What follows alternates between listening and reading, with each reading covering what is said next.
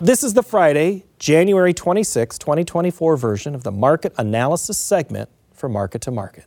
Acreage estimates and weather reports, coupled with high amounts of unsold grain, highlighted the trade. For the week, the nearby wheat contract added 7 cents, while March corn improved a penny. Thursday's trade erased much of early gains with improved Brazilian weather and slower exports.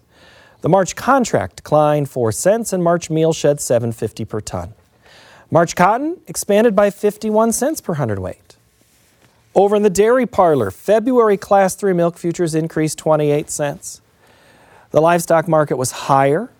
April cattle added $7.50. March feeders improved $12, and the April lean hog contract gained $4.62. In the currency markets, the U.S. dollar index increased 15 ticks. March crude oil expanded $5.02 per barrel. COMEX gold cut $13.60 per ounce. And the Goldman Sachs Commodity Index strengthened more than 19 points to settle at 557.80. Joining us now, regular market analyst, Shawn Hackett. Hi, Shawn. Hey, Paul, how are you? Thank you for having me come after all that wintry weather. You know how I always give you a hard time about, we always welcome you in January so you can get the full Midwest experience. But it is that weather that has been a little bit of a story in the wheat belt. Is the freeze strong enough? Is there enough snow cover? Is that the big story in wheat for you this week? Well, I think it is the big story, and I think it's going to be a bigger story coming up. We have the next 10 days supposed to be the warmest it's been for that period of time on the calendar in 100 years. A lot of the snow is going to melt.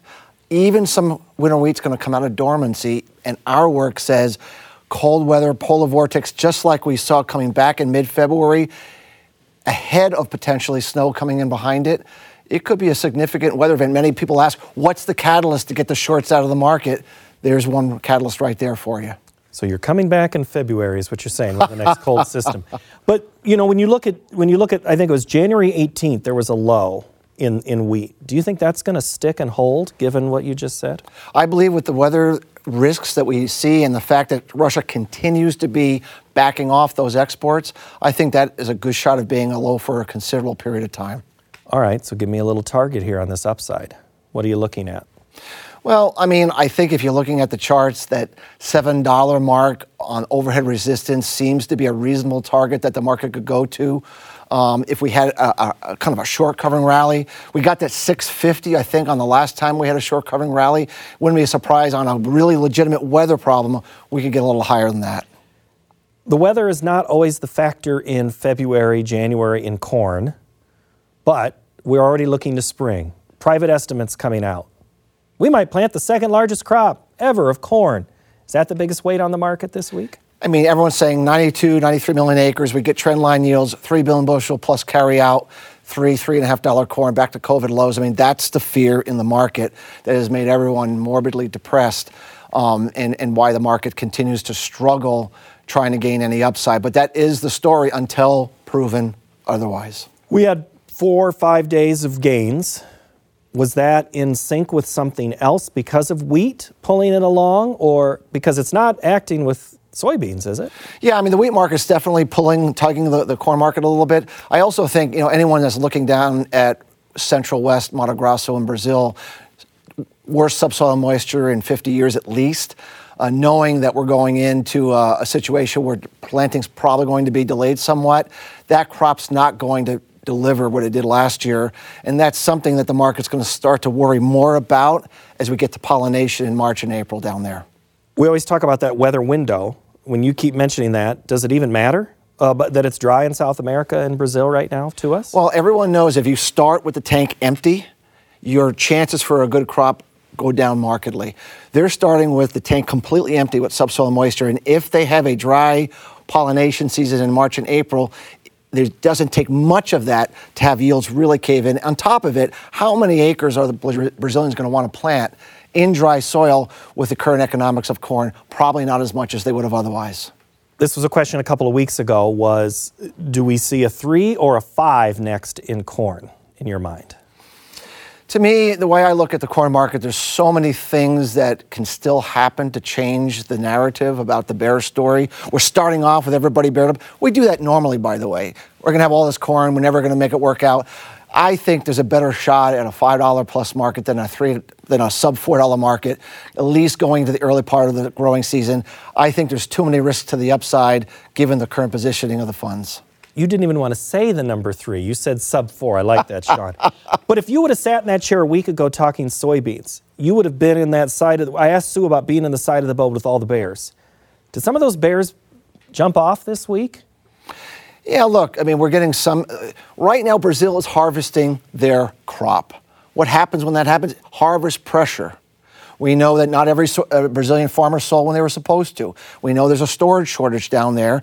Basis blowing out to the downside in Brazil, meaning we're going to have a really struggle with our exports until we put that crop away. It's not unusual to see harvest pressure when one of the largest exporters in the world is harvesting their crop. We still have another couple of weeks of that to get through before I think the bears will lose some ammunition that they currently feel they have.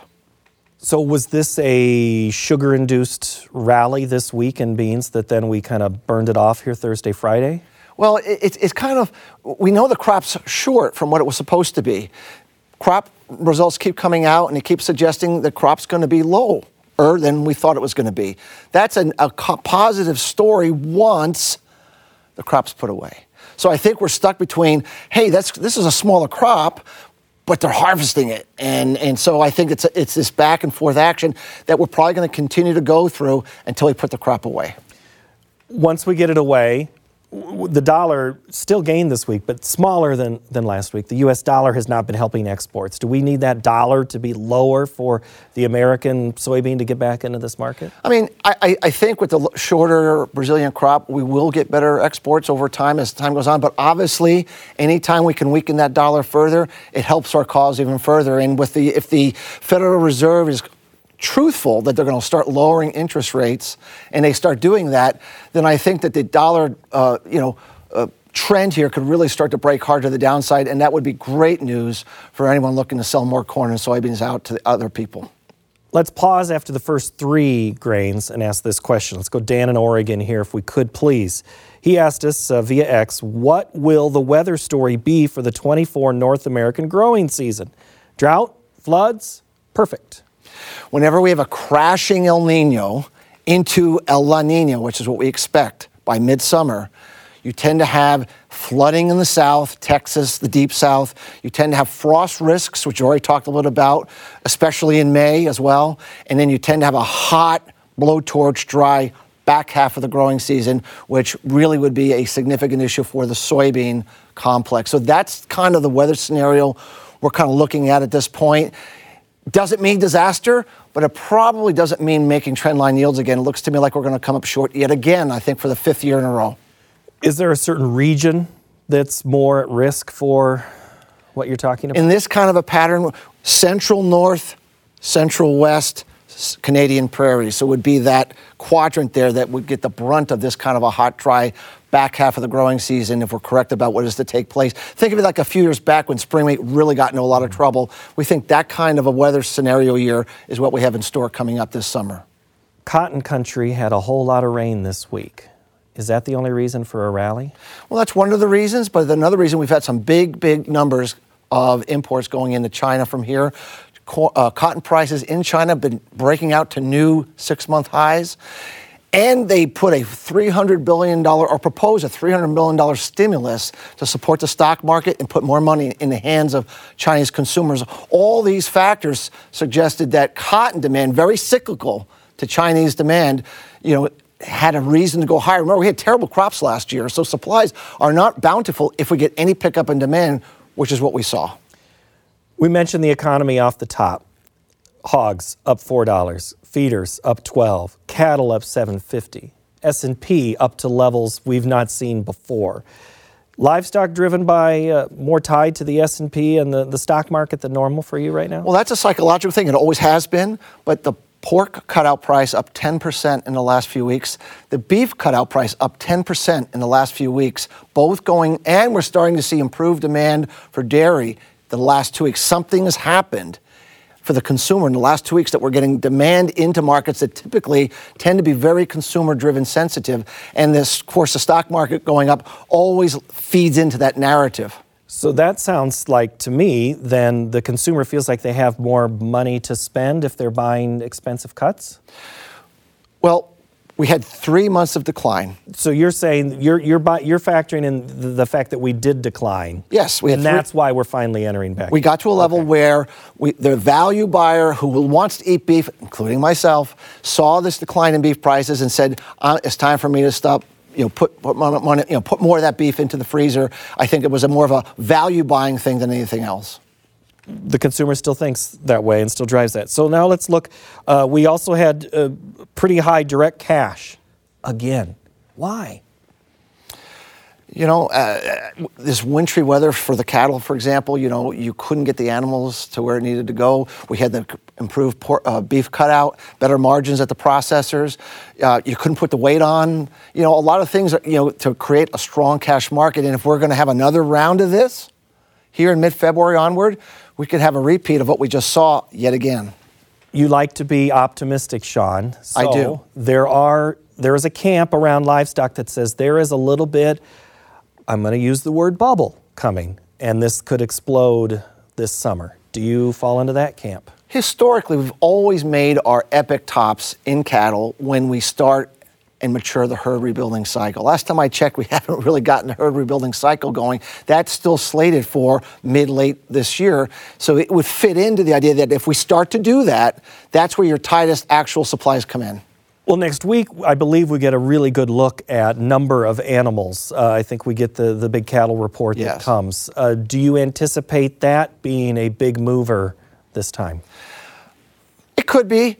I don't really think this particular number is going to drive the market dramatically. I don't think this particular one is going to be a big market mover. I don't anticipate that. Hog-wise, you mentioned a little bit about some of the cutout improvement there. Where are you sitting on this? China is or not helping our market for hogs? Well, China's not helping our market yet. The first thing that has to happen, the piglet price has to go up, saying that they're herd rebuilding, that they're done liquidating. We're starting to see that. Second thing is the hog price has to start rattling, so showing that the herd liquidation is over there. We're starting to see that. The last thing we need to see is big pork imports from China saying they need to replenish because they're seeing a shortage coming up. We have not seen that yet, but 2 out of the 3 boxes have been checked off. We're watching for the third one to give us more excitement that China would be a driver. We think right now it's just value consumer buying, pork cutout going up, but we do think China's going to get involved in the mix later on in the year and provide a much better chance for hog producers finally to bring some more money home on the farm than what they've had in the last 6 months. And we need to bring this show home. Thank you, Shawn. Good to see you again. Thanks, Paul. That'll do it here, but I do need Shawn to hold on because we are going to pause this analysis and continue our discussion about these markets in our Market Plus segment. You can find both analysis and plus on our website of markettomarket.org. We really, really do like hearing from you on your story ideas, your general feedback, and your favorite farm photo.